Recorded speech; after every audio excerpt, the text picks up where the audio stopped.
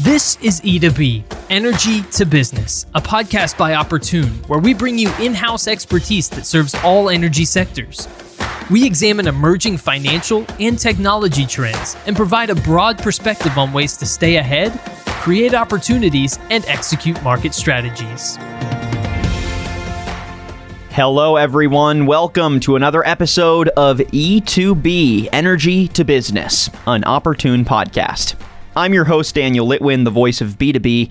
And folks, thanks so much for joining us on another episode of the show. We appreciate you listening along to some opportune thought leadership. As you're listening to today's conversation, make sure that you're heading to our website, opportune.com. Again, opportune.com for more information on some of the strategies and technologies we might be talking about today, but also to get some more Opportune content, including podcasts, blogs, articles, videos, and more.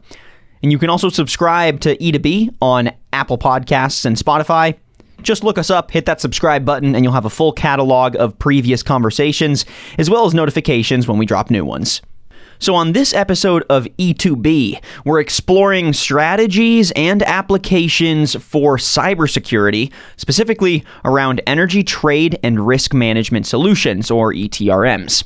Like most industries still maneuvering the effects of broad digital transformations in operational and support structures, much of which has been amplified over the last 5-10 years, the energy industry is subject to many cybersecurity risks, much like these other industries.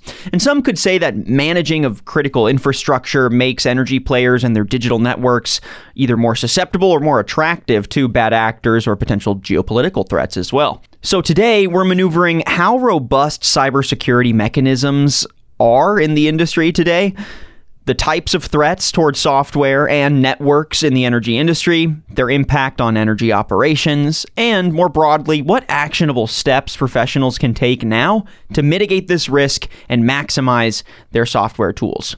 So for insights, we're joined by frequent guest Kent Landrum, Managing Director at Opportune. Kent, great to have you on. How are you doing? Great to be with you again today. Yeah, always a pleasure getting to source your thoughts on these topics. And joining us for the first time, we've also got Dan Cornell. He's CTO at the Denim Group, which is a company that works with organizations in various capacities to mitigate their software risk. Dan Cornell, welcome for the first time. How are you doing today? I'm tip-top. Love it. Tip-top shape. Thank you so much for joining us, and I'm looking forward to getting your thoughts here for the first time.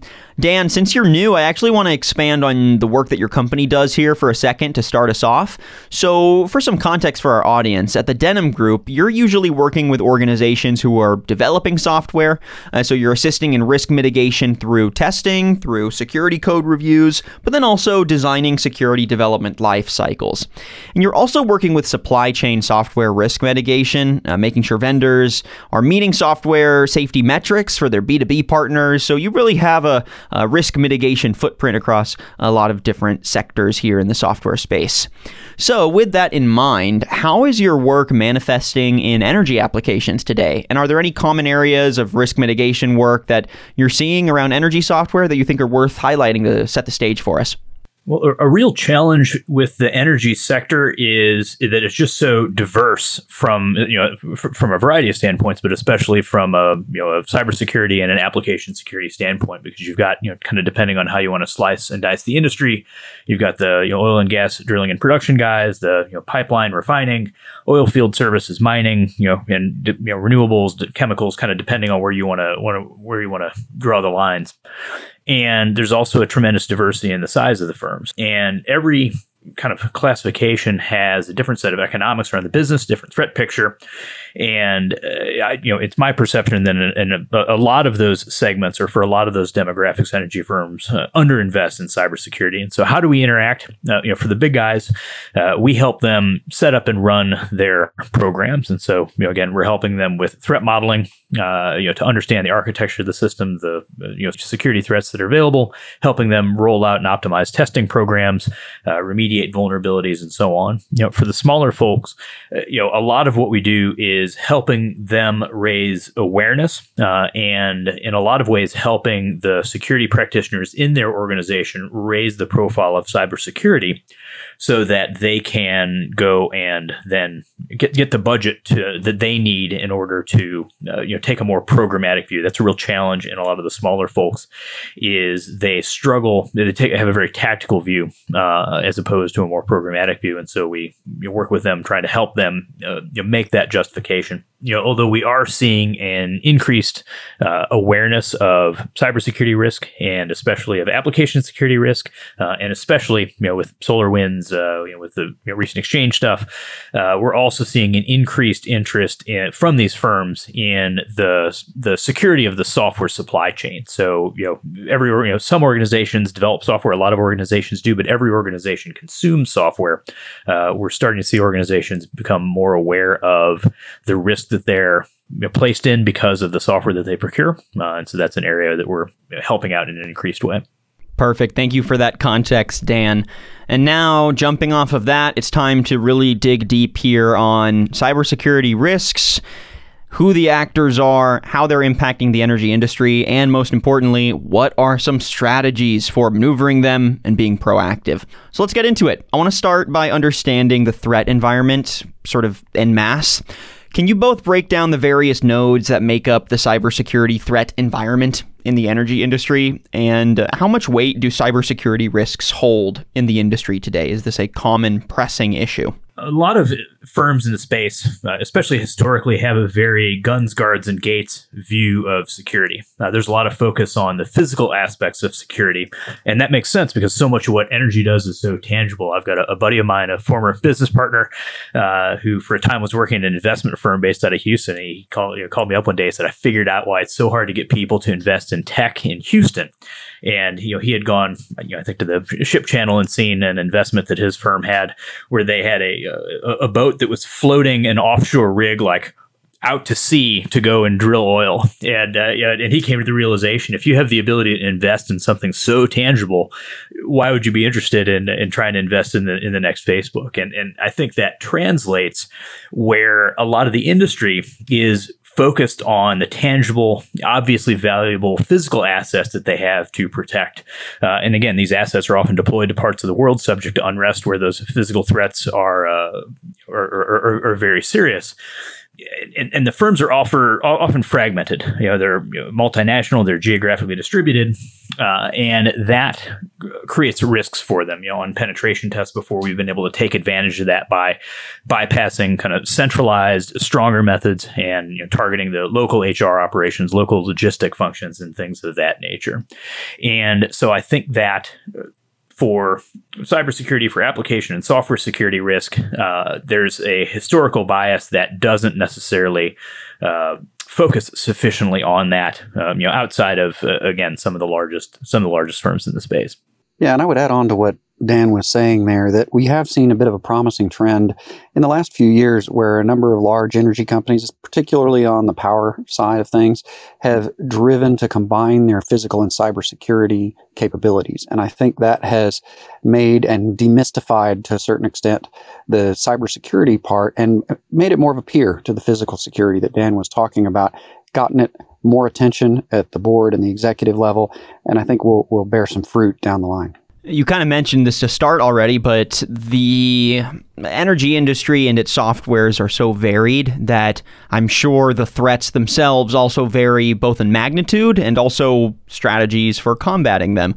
So can you get more specific there in how the various cyber threats do vary across the energy ecosystem, and how does this impact the strategies to plan for and react to threats? Does it make it more difficult? Right, and so the really big folks in the space, extremely large, tend to be really good. They've got some of the more or most sophisticated programs that we've seen in a lot of ways. The next level down, that tends to fall off a lot more quickly, and a lot of the small firms that we've interacted with, it's a real disaster. So all of these organizations are subject to kind of the standard internet background noise. Small guys have challenges with ransomware. That's not industry specific. That's just a challenge with smaller firms that have less sophisticated programs. What we do see though is there's certainly some interest from the chaos actors, the hacktivists in the space. They don't really have the resources in a lot of cases to be terribly impactful. The criminal element, organized crime, or criminal element for the financial stuff, especially folks who are on the retail side of the business. The real challenges come in with the nation states, the other geopolitical actors. Those are the ones that are really scary. Oil, energy, power is a huge concern for many nation states. That drives policy. It drives the way that they interact as geopolitical actors. And these folks also have tremendous access to resources. And again, what we see with just because of the geography, a lot of energy firms are, intertwined with the local governments. That creates kind of an additional nexus for attack. And these nation state or geopolitical actors have tremendous resources and long time frames. And so that is that's what makes them particularly scary when you look at the energy space in particular. We also need to get a better understanding of who the bad actors are here. So can you give us an assessment of the field? Who is actually targeting energy industry digital tools and networks? Are they chaos actors? Are hacks geopolitically motivated? Are they coming from hacktivists making a statement against the industry? There's so many options today that I'm sure it's a little bit of everything, but let us know what is most impactful, who are they, and how is this shaping mitigation strategies? And the scariest stuff that we've seen recently has really been those nation state actors, again, because they've got the resources, because they have diplomatic aims or aims that they're achieving via non-diplomatic means. Those are the folks that are really causing the most trouble that we're seeing. And again, you see, and we'll talk, I'm sure, at some point about the Saudi Aramco incident from a number of years back. That's attributed to state actors. So those are really the folks that we see at the scariest end of the spectrum. That are the ones that drive certain behaviors that we're seeing change in the energy sector. And then if you could intersect that around the mitigation strategies, does the fact that the most impactful hacks or action that you've seen is coming from organizations or individuals with a lot of digital resources and capital resources too, if we're being honest, how does that impact the mitigation strategies then? Does it make it more difficult in any way? If so, how? Break that down. Well, it makes it, I don't want to say infinitely difficult, but it makes it exceptionally difficult. Sure. And that's why you really have to take a more a programmatic view where you understand what is our attack surface, what is our exposure, and where are the assets that we have that are potentially valuable to those actors, and how are we going to both protect those assets as well as have monitoring and remediation to identify potential bad situations and be able to react to those. And that's, again, a real challenge we see with the smaller folks, where they just don't have the resources, or maybe they do have the resources, but they don't have the will at the current time to take that more programmatic approach. When you're dealing with sophisticated actors, you can't protect one thing because they have the resources to go after many things, or to monitor many things until they find an entry point that's going to be attractive. And so, again, like taking a programmatic view, understanding from attack surface, understanding from an architecture standpoint, understanding what layers you have, and then building in not just, obviously building the systems in a secure way, but also having that monitoring and that response capability so that you can react when inevitably you get in bad situations.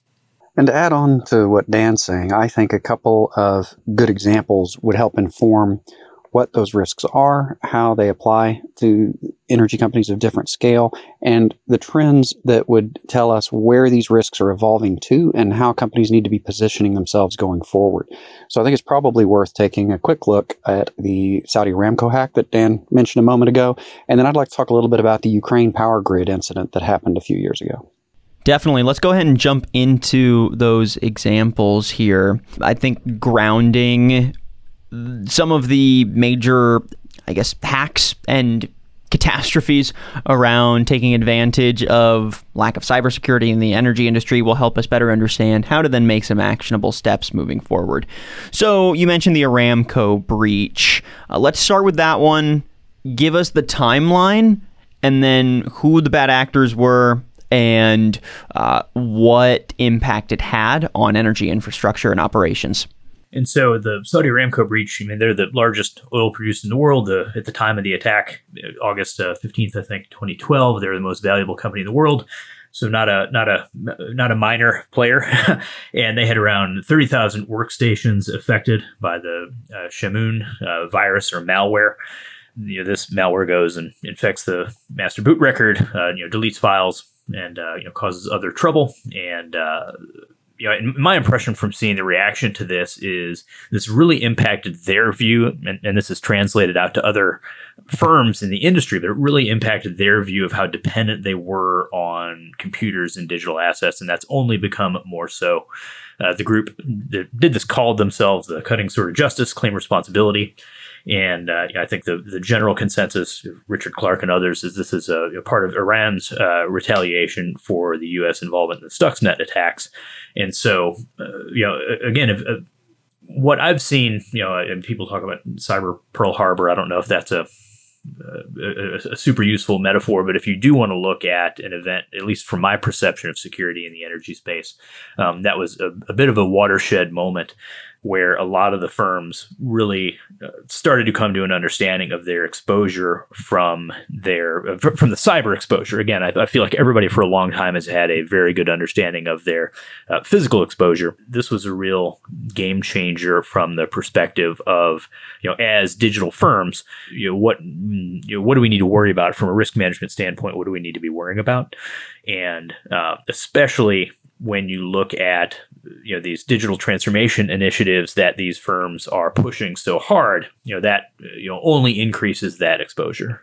You also mentioned the major breach out of Ukraine that I think has a lot of crossover from both the business network side to the operations side of the energy industry and its infrastructures. So can you break down that breach, what made it unique, in a negative way, obviously, the impact it had, and some learning lessons now moving forward? Sure. I think one of the big things, Dan pointed out how important the Aramco hack was as kind of a wake-up call for the industry. The reason I highlight the Ukraine example is it's one of the first cases where we saw the progression from kind of the enterprise or the corporate side of IT over into operations technology. So that notorious Saudi Aramco cybersecurity example is a great example that highlights the vulnerabilities on the enterprise and corporate IT front, but doesn't really get into the operations technology side.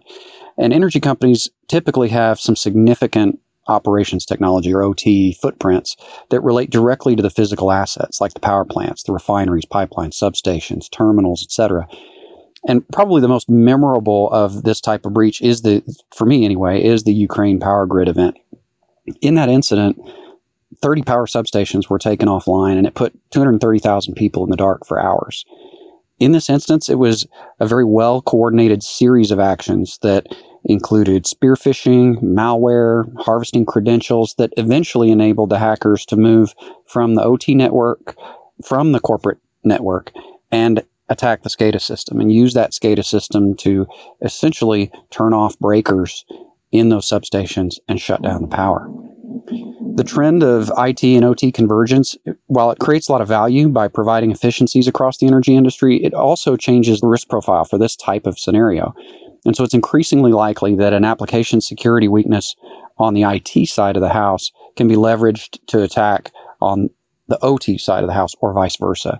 And that means that we need to raise the bar from an application security perspective, whether it's in custom built or commercial software packages like the ETRM systems that you were mentioning before, Daniel. Have those learning lessons been applicable to all players in the energy industry? Do you think that the industry has matured from these high-profile breaches across the board? Because these are obviously very, like I said, high-profile. Aramco being like the most valuable company on the face of the planet when they got hit. That's big, and their mitigation strategies might look a little different than a smaller player in the space. So, do the learning lessons apply across the board, and how have both small and large players matured after these high-profile breaches? In a trick, one of the things I mentioned kind of at the beginning was how diverse the energy sector is. And they also, in addition to, I think that being true, I think they all perceive that. And so I think I've perceived a bit of a lack of willingness to learn lessons from adjacent sectors. When I've talked to different folks, the perception is like, oh, well, they're a major, we're a oil field services firm. It's totally different. And it's, that's fair. There are certainly differences in the risk picture. Broadly, I do think that folks in the industry have recognized that security needs to involve a much more serious cyber component than it did before. As I mentioned, a lot of the organizations historically have been, almost exclusively or largely focused on gun, guards, and gates, physical security. I do think that events like the Aramco breach, the Ukraine breach, as well as ongoing breaches dealing with operational technologies and other issues, have helped alter the risk lens that energy firms view the world through, and so that is a good thing. Certain organizations have taken up the call and have really increased their level of maturity, kind of across the board from a computer security standpoint. But I don't feel like the smaller players, and again, there's I think a pretty quick drop off. I don't think the smaller players have really internalized that message to the degree that is going to be required to help tamp down or mitigate the impact of these incremental breaches that we're seeing. Like you've both broken down for us, there are a lot of aspects to cybersecurity in an energy context. But today, we're wanting to focus a little bit more on the application space, so software and digital tools in practice in particular. So let's get a general overview here before we dig in a little deeper. How are various best or worst practices, if we're being honest, in the application space creating more cybersecurity challenges today? Give us sort of a lay of the land of how people usually deal with their application space and how that can create opportunities for hacks. Broadly across industries, and this is a little bit of a marketing buzzword, but it's, I think, instructive, is this concept of digital transformation. Where organizations are saying we need to adopt digital technologies, we need to be able to innovate faster, we need to work more effectively with our trading partners in order to provide better outcomes for our stakeholders. Otherwise, we have not just a cybersecurity risk, but an existential risk, right? Like no one wants to be the last CEO of Kodak, trying to sell actual film to folks, right? Like that's at the C level, cyber risk is certainly important, but the risk of existence, continued existence, is even more important. And so the response from a lot of organizations is to say, okay, well, what goes into this digital transformation? We're going to adopt a DevOps culture where we break down the barriers between our development teams doing this innovation and the operations teams that are taking these applications and running them out. We need to break down the silos between these folks. Great. Sounds like a great idea. It's really more of a cultural change than anything. But then that has implications from an architecture, from a tooling standpoint. So that is technology implications, where you see organizations say, we used to have all these monolithic applications that would do one big thing. We're going to break those up into microservices that we can combine in different ways so that we can be more agile and move more quickly. From a tooling standpoint, we need to be able to deliver software faster.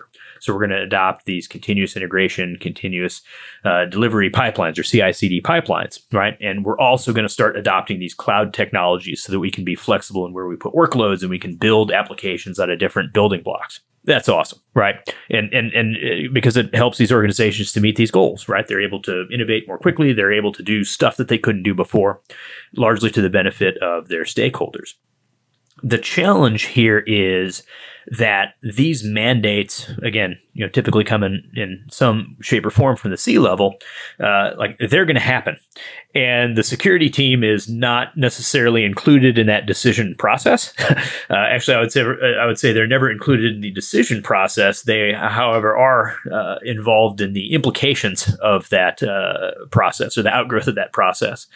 And the standard security team response of no, you can't do that, simply isn't going to work. Executives that attempt that end up getting marginalized.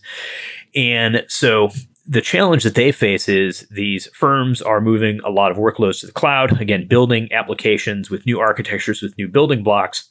They're very focused on how do we just get this done? How do we deliver software in this way at the pace that we're being asked to? And it's a competency they're building. And a competency those teams certainly don't have is the background to secure those systems. And so it really puts security in a situation where they have to, instead of being a roadblock or the Department of No, that's not a tenable position. They have to find out ways to be enablers, right? And so they have to essentially act as risk consultants to the teams that are adopting these new technologies, where they're saying, it's like improv, right? You don't say no, but you say yes and. And so when somebody says, hey, we're moving all of this to Amazon XYZ, the answer is like, yes, and we have these templates that we can provide you that show you how to do authentication, authorization management between these different components. And that is really where like the challenge comes out of these newer or less known technologies being used, less familiar architecture being used. That's the challenge. The opportunity for security teams is, again, to rebrand themselves as a risk advisor and to proactively involve themselves in this process as an enabler. I'm thinking of an example firm that we were working with where as an oil field services firm, we helped them with some threat modeling for a system that was collecting a bunch of real-time data from geographically distributed sensors.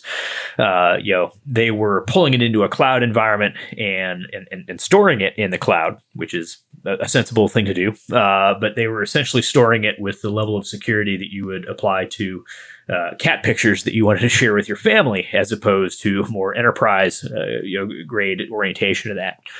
But again, through that threat modeling process, we were able to work with them and to work with their development teams to identify, like, hey, we understand what you're trying to do. Here's how to do that in a more appropriate and in a more secure manner. And so again, that's kind of on the one side how new challenges get opened up, but I really see it for forward-looking executives and ones that kind of understand where the cyber risk sits in the spectrum.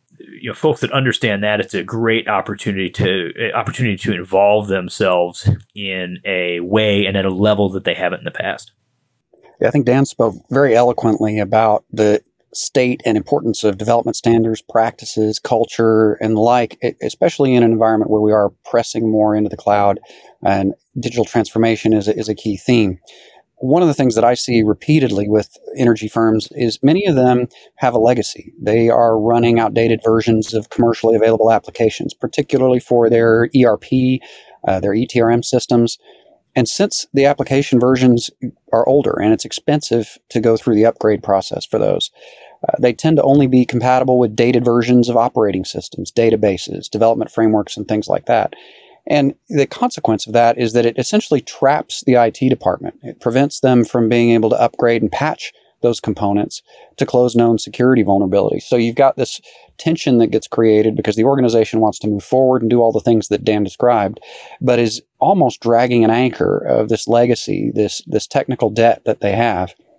And that problem gets exacerbated by the fact that these types of systems are often highly customized. They're often very much integrated with other applications on the business network, and sometimes even over onto the operational systems and the OT side. And the risk is that one of these systems winds up being a soft spot that can be exploited by a malicious actor. And it's hard for IT departments, application security groups to garner the attention that they need when you're trying to sell the idea of we need to do maintenance on this old system instead of spending money on some of the things that Dan identified that are more attractive, the digital transformation, the things that are going to keep you a going concern going forward. And so I see that tension play out repeatedly with clients that I work with. I want to dig in even deeper here into some facets of the application space that are warranting a closer security inspection. So if we break down the applications themselves, for example, ETRM systems, we see various areas that create opportunities for cyber threats, like you all graciously broke down for us. The first being the types of softwares that the energy industry is developing and the roles that those softwares are filling. If you had to give us an elevator pitch summary on what is unique about energy industry softwares, what would that be, and how is that leading to cybersecurity threats? So I think Kent made a great point talking about the ERP systems, because we've seen a lot of energy firms view the ERP system as kind of the center of their software universe, and they rely tremendously on these ERP systems, and also think that the ERP system handles everything to encompass security. They often don't necessarily realize, hey, our ERP system can have security challenges with it. We've done a tremendous amount of customization and integration, and those parts can also have security issues.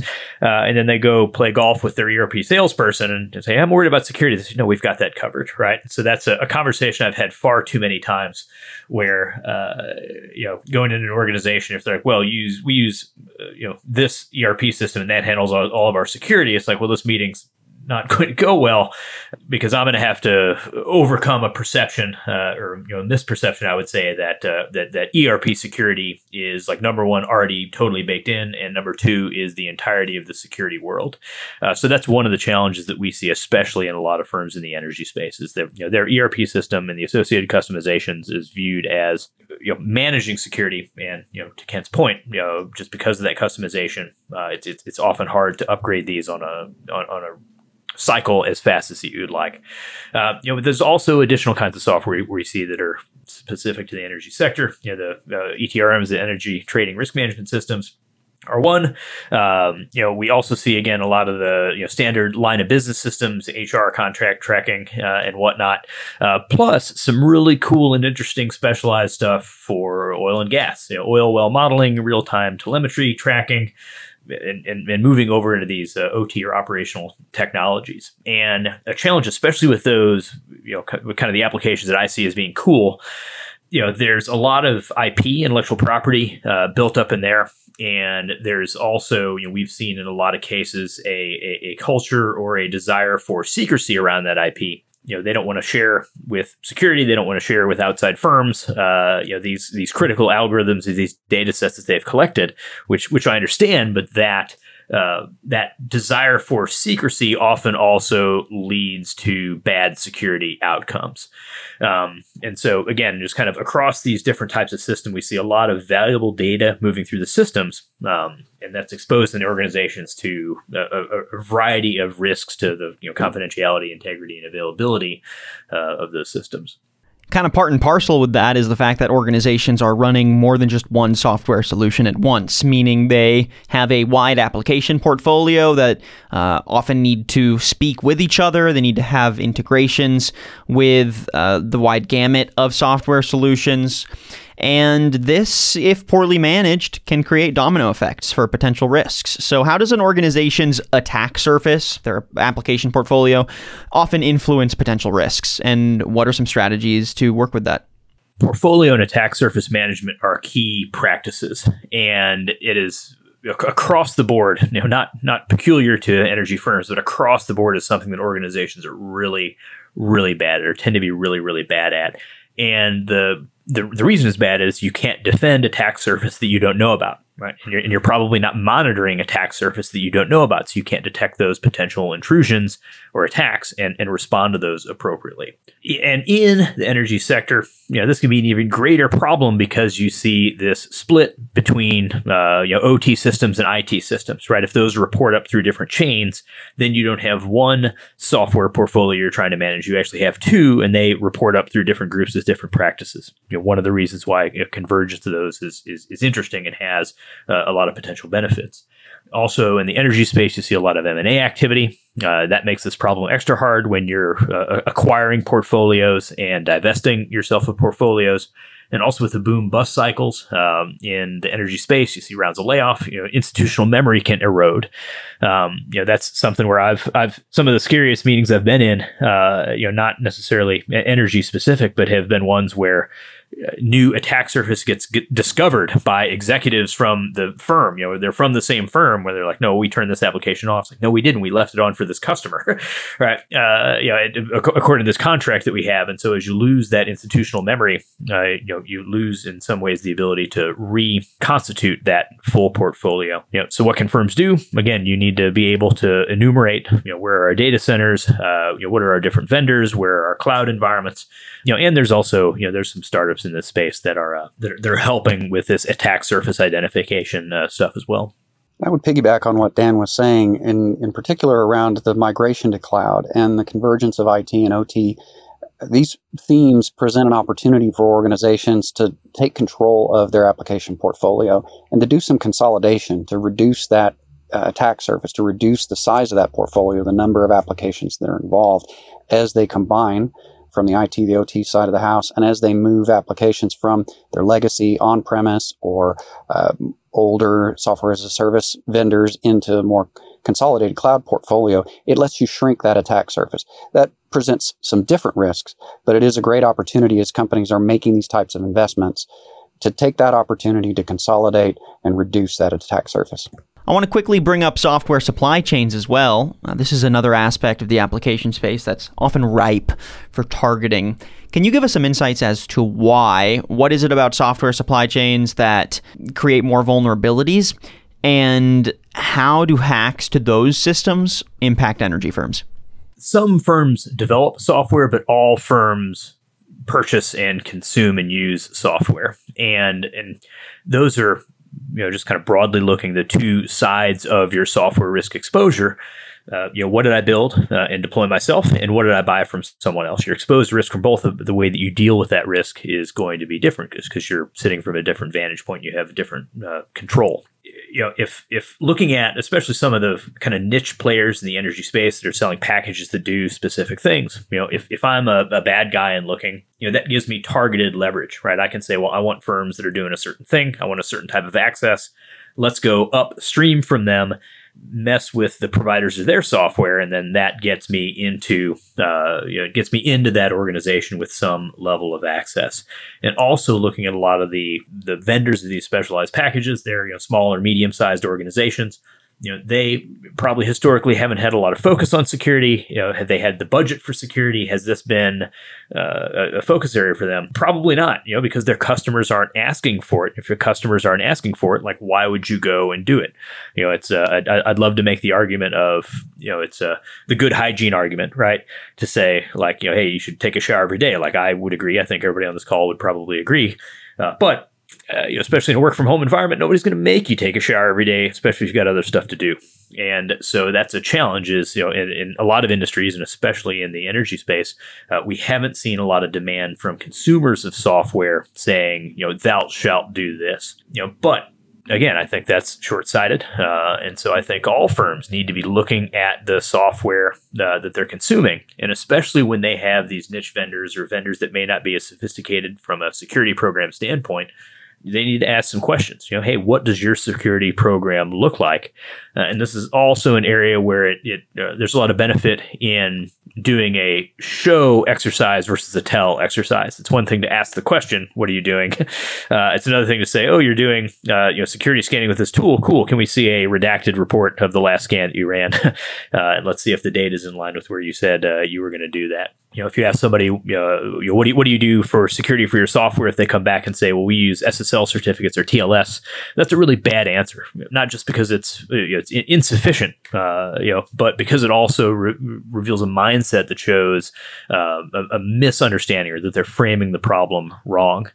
Especially when we look at application security. I can't remember if it was Gary McGraw or Michael Howard, two real prominent folks in the space, but they talk about, you need secure features, not just security features, right? Encrypting traffic is a security feature, which is great. Making sure that someone can't, look at, records they don't have authorization for, that's a secure feature. You need to understand, like, what is this team doing when they're building their software? Are they doing it in a way that's going to be resilient? So what do you want to look for when you're talking to these firms? You want to look for something that's more programmatic, not, we use this tool or, we use this particular security feature, but you want to understand, like, what's your program's mandate? Do you provide training for your developers? What do you do for secure design? Are you doing threat modeling? What is your testing cadence and what does that look like? What sort of operations support do you provide? So that's something that, again, at different levels of sophistication, but I think it's something that firms in the energy sector need to be asking of their vendors, because when that starts to be tied to the sales cycle, when it starts to be tied to upgrades and expansions, that's when those vendors are going to take note and take action. And just kind of broadly looking at, if I'm building software or if I'm purchasing software, if I want to make the software I build more secure, there's challenges with that. I've got to get my dev teams to change their behaviors. If I want to change the security of the software that I'm purchasing, that's a little bit easier in certain cases, or it's in certain aspects easier, because you can change you change the purchasing contract and push that burden off on someone else. And so, a movement that we've seen broadly in the industry, especially in financial, but starting to spill out to other places, is that environment where everyone's asking their vendors, what are you doing for security? And in that way, all the vendors then have to pay attention to security, because they're all trying to sell into those same environments. Yeah, I do think the energy industry broadly has been a little bit behind some other sectors. Dan mentioned specifically the financial services area. I think they've been a leader in some ways here. But I have seen a bright spot start to emerge in the last, call it 3 years or so, in the power vertical specifically. Assurance of the technology supply chain has really become a priority for the North American Electric Reliability Corporation, or NERC, for the last several years. And they've introduced new SIP standards. They've revised them, and they've established a collaborative program across different stakeholders in the industry, whether it's software vendors, the power companies themselves, et cetera, to enable more communication and collaboration and driving standards for the security and the assurance of the software supply chain.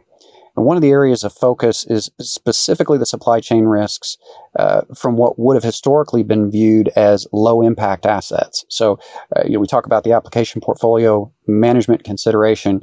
Early standards, early work in this space focused on the big tools, the obvious tools, the OT tools that touch the assets. But there's been a recognition and a little bit of an awakening that any soft spot is something that a threat actor will exploit and use that for leverage to attack their ultimate target. And they're playing chess, not checkers. So I think that's been a good recognition. And so there's definitely been some promising pockets of progress. Right now, I think power within the oil and gas and the energy industry is leading the way to a certain extent. Now let's take a quick break and look out to other industries for some insight as we try to take all of this context and turn it into some actionable strategies. Are there other industries that are mitigating cybersecurity threats in a particularly exciting way, in a very effective way? And can we be learning from that? What's working for them, and why is it applicable to energy? So broadly, you can look at this through the lens of the so-called CIA triad, or confidentiality, integrity, and availability. If you really want to see some great lessons, you can look at the banking and financial services industry, because they really lead the way, especially when it comes to confidentiality. They're really good at the confidentiality, protecting the confidentiality of regulated data. I say really good, relatively good in a world that continues to see serious data breaches. But they're at the forefront of this because they lose money. And when you lose money, that's a pretty immediate impact. It happens relatively frequently, and that causes pain, and feeling that pain causes changes in behavior. And so I think, again, looking from a confidentiality standpoint, looking at some of the things that folks do in the banking and financial services industry are helpful. But you can't look only through that lens. Josh Corman, who's at DHS CISA these days, another app security person, really advise also looking at or understanding what the healthcare and especially the medical device industry should be doing. And I say should be because I don't think they're as nearly as good as they need to be yet. But if you look at a number of the apps that are being built in the energy sector, especially the ones that are OT oriented, the ones that are dealing with real-time data, and especially the ones that have the ability to impact the kinetic world, right? Where you're making some sort of a physical real world decision based on the data coming out of the system, or the data that's flowing through the system, or the integrity of the code. From a integrity and availability standpoint, like all of a sudden those two aspects of security become potentially far more important, because that is impacting, again, your ability to generate power. It has the ability to impact life and safety. And so I think some of the literature around those devices would be valuable to look at for systems that are particularly exposed with that ability to impact the kinetic world. I want to wrap our conversation by breaking down all of these insights and turning them into strategies now. Let's really hone in on how we can morph all of this into actionable, proactive, and also reactive mitigation strategies for energy firms. So basically what I'm going to do is I'm going to pose several security and assurance activities that energy companies can take to mitigate cyber risks. And if you could break down how these processes are being integrated into day-to-day practices, when they're most useful, and why. So let's start with threat modeling. You've brought this one up a little bit before. To what degree do threats need to be modeled, and how much preparation needs to go into that? How does that impact mitigation strategies? Threat modeling is a little bit of a misnomer.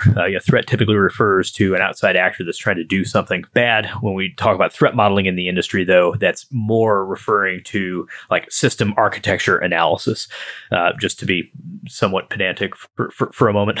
But threat modeling is great because it provides an overview of what are the assets in the system and how do they communicate with one another. This is a really valuable practice across the board, especially early on in the design lifecycle. Because it's going to provide your system engineers and your developer with an understanding. Here's all the parts, here's how they fit together, and here are where particular things can go wrong with the security in this architecture. It's a great learning tool, and it's a great way to kind of take an outside or an inside-out view of security and to start from the outset, thinking about security in the system, and the deliverable that comes out of that, is a lot more durable, versus as we'll talk about, a scan or a test or something like that. It's great because it shows here's the architecture of the system. It's probably going to move slower, and it's something that the developers can use. It's something that the architects can use. It's something that system testers can use. So really valuable practice just to drive an understanding of like, here's how all of this fits together and here's where things can go wrong. We recently were working on a large energy firm was moving a lot of their development processes out into the cloud, and we helped them threat model that to understand, well, here's how code is going to flow through these different tools to create an ultimate deliverable. And that gave them an understanding, again, of here's what we need to be careful of as we move our development practice into this cloud environment. And that also has a side benefit from a software supply chain standpoint. That lets them represent out and say, here's how here's what our build process looks like, and here's the kind of adversarial look that we've taken at this, so you can have a certain level of confidence that what we're building is behaving the way that we think it does. Next strategy is implementing some type of vulnerability scan that is conducted frequently and in a proactive and reactive way. Can you break down how to put together the most productive and efficient type of vulnerability scan? How often do these scans need to happen? And when done correctly, how can this help mitigate risk?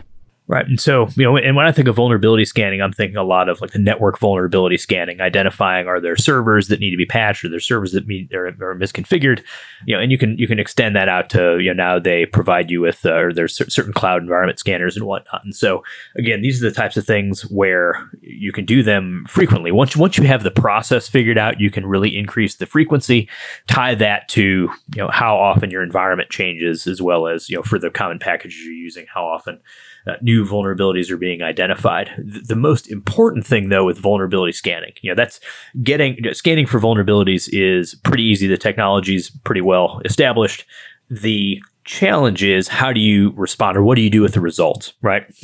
Finding vulnerabilities, I've found, is pretty easy, just as a person in the security space, and working with our pen test teams and our code review teams and things like that. Finding the vulnerabilities isn't the challenge. It's how do you select the vulnerabilities that you're going to address and work those through the remediation cycle. Fortunately, on the vulnerability or network scanning side, typically the fixes for those are things that are turn off this service that shouldn't be exposed, upgrade this, change the configuration, patching and things of that nature. And so those are more like, versus the apps that sit on top of them. These are somewhat easier practices, although just saying patch everything is not useful advice, and I recognize that. But that's the important thing, is to understand when we find things, how are we going to work these through the process. And again, in cloud environments, hopefully organizations are now treating their servers as cattle as opposed to pets.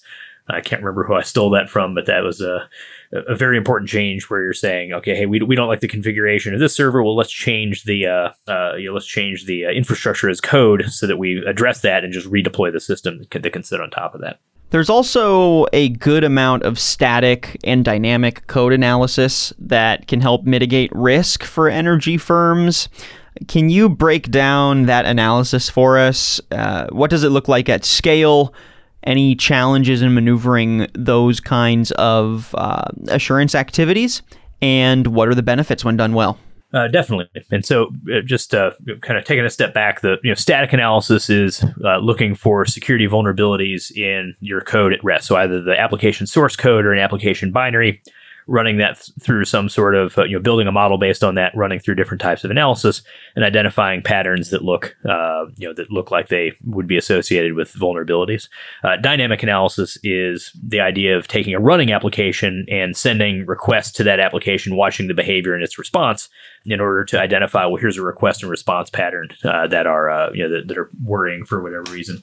There's also now this concept of interactive application security testing, where you have an agent that runs on the system, you exercise the system, and it kind of combines the best of both. But the idea here is looking at the application code that you've written and how it behaves with all the libraries and whatnot. Like, a challenge here is just dealing with false positives. Any automated technology is going to have false positives. And so, as you say, when you look to roll this out at scale, if you're looking at application, maybe it makes sense to turn to kind of turn the gain up, where you're getting a lot of stuff so that you can sort through and really go deep. Or if you're trying to scan at scale, or if you're trying to scan very quickly and get actionable results, maybe you want to shrink that rule set down. Again, and really what we look at is this concept of coverage. Also to include manual code review and manual application testing, finding the types of vulnerabilities that those automated scanners can't find. You want to understand, for an application with this risk profile, understanding that everybody has a limited budget for testing, just of people that they have to test in-house or outsourced, for technology and whatnot. You want to tune that so that you're applying the appropriate level of introspection at the appropriate interval, understanding that you have a portfolio of applications and a limited budget for that. And so that's a kind of an exercise folks need to go through to understand, like, which of these applications is the most serious. Great, they're the ones that are going to get the inspection and the more inspection and more frequent inspection. And for other applications that pose less risk, they're going to be treated in a different way. And again, the kind of critical thing that is ignored in a lot of cases is what happens on the back end of this. How do you take the results of this testing, clear out false positives, and bundle those up and communicate those to the development teams? As I said, with the vulnerability scanning, you're typically going to server operations or cloud operations and saying, patch this, bounce this machine and, put one that looks slightly different up or something like that. A challenge with the results that come out of static and dynamic analysis is those typically require code changes. So you've got to get those over into Jira or whatever defect tracking system those folks are using, hopefully bundled, for best consumption. You've got to get those assigned to a sprint, assigned to a developer. The developer needs to fix them. You need to confirm the fix. And so the real challenge here is not necessarily running the scans, because there's a lot of automation associated with that. It's having the process on the back end so that you actually resolve the most serious vulnerabilities that are identified.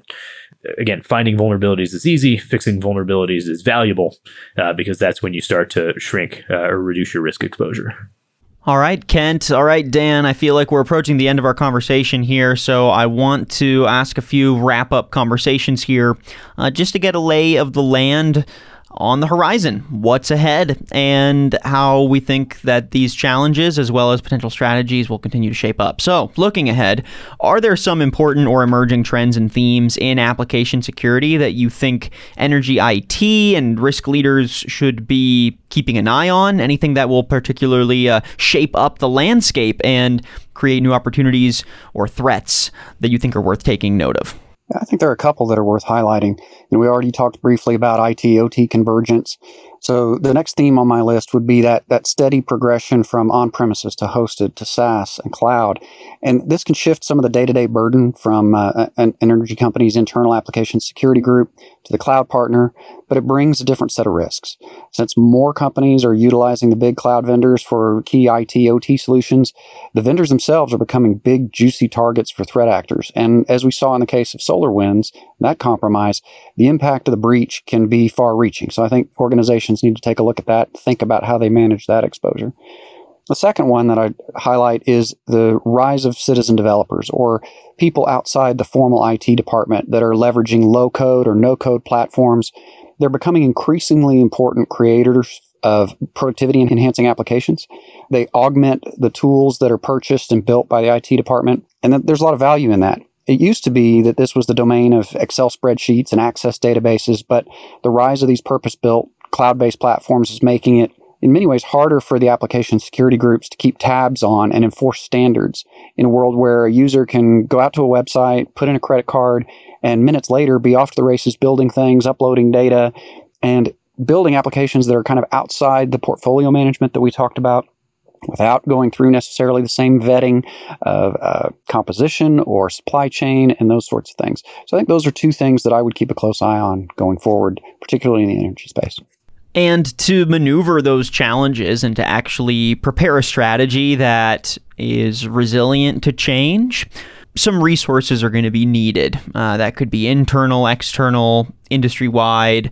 So to maneuver today's and tomorrow's challenges, what resources would you say are most useful for IT application and cybersecurity leaders in the energy industry today, and why? And how can we strategize around getting folks those resources, getting it in their hands?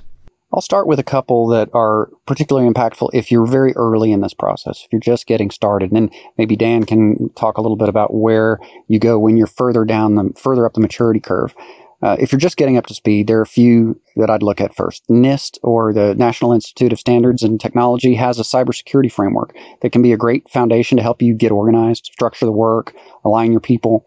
And additionally, even if you're not a power company, but you operate critical infrastructure, whether that's pipeline or similar, taking a look at the resources that are available from NERC may be worthwhile. The second one is the Cybersecurity Infrastructure Security Agency has some good material for training and exercises that can help you jumpstart or augment your efforts. In fact, they just offered a webinar on April 8th on the topic of cyber risk in the supply chain, like we were just talking about. So I'd take a look at their events calendar. It's a good page to bookmark, keep an eye on. And I'd say, looking at, from an application security standpoint, an excellent starting resource is the Open Web Application Security Project, or OWASP, OWASP.org. That's a worldwide group of contributors working together. They have published a number of documents that are really useful for organizations, both getting started in looking at application risk as well as more sophisticated organizations building out a program. They've contributed a number of freely available open source tools to the community that help with different aspects of running a program. And they also run local chapters as well as international conferences, which hopefully soon we'll be able to attend once again. But really a fantastic organization. Everything, you can take advantage of everything that organization does for free, which is nice. You can also sponsor and support the organization as well if you want to get involved, both from a monetary standpoint or also just from a contribution standpoint, to share some of the lessons that you've learned helping, working in your organization. From an application security standpoint, I'd really direct folks to take a look at OWASP. That's OWASP.org. And on that note, I think that does it for our conversation today. So thank you so much to our two guests, Kent and Dan, for helping us maneuver this broad and granular look at cybersecurity threats and trends in the energy industry, who the actors are, what the threats are, the impacts on broader energy networks, as well as businesses and professionals, and what are some actionable strategies we can implement today and tomorrow to prevent and hopefully mitigate the risk around these threats. So thank you again to our two guests, Kent Landrum, Managing Director at Opportune, and Dan Cornell, CTO of the Denim Group. Kent, if folks want to find out more about Opportune's place in this side of the industry and how you're working to mitigate cybersecurity risk, how can they get in touch? How can they learn more? I would direct them to our website at opportune.com. Easy enough. And Dan Cornell, same question to you. If folks want to find out more about some of these software mitigation strategies the Denim Group is putting together and get in touch, how can they do so? Sure, you can check out www.denimgroup.com for all the resources that we publish. You can go to threadfix.it. That's our app vulnerability management platform and talks about some more programmatic stuff. And then if you are really excited about my views on things or what I've been doing from a workout standpoint, you can follow me on Twitter. I'm at Daniel Cornell. Fantastic. Dan, Kent, thanks to both of you. Looking forward to chatting again soon. It's been a pleasure. Thank you. And thank you everyone for listening to today's episode of E2B, Energy to Business, an Opportune podcast. If you like what you heard and want to listen to more episodes, make sure you're heading to our website, opportune.com, and subscribing to E2B on Apple Podcasts and Spotify. I'm your host, Daniel Litwin, the voice of B2B, and we'll catch you next time.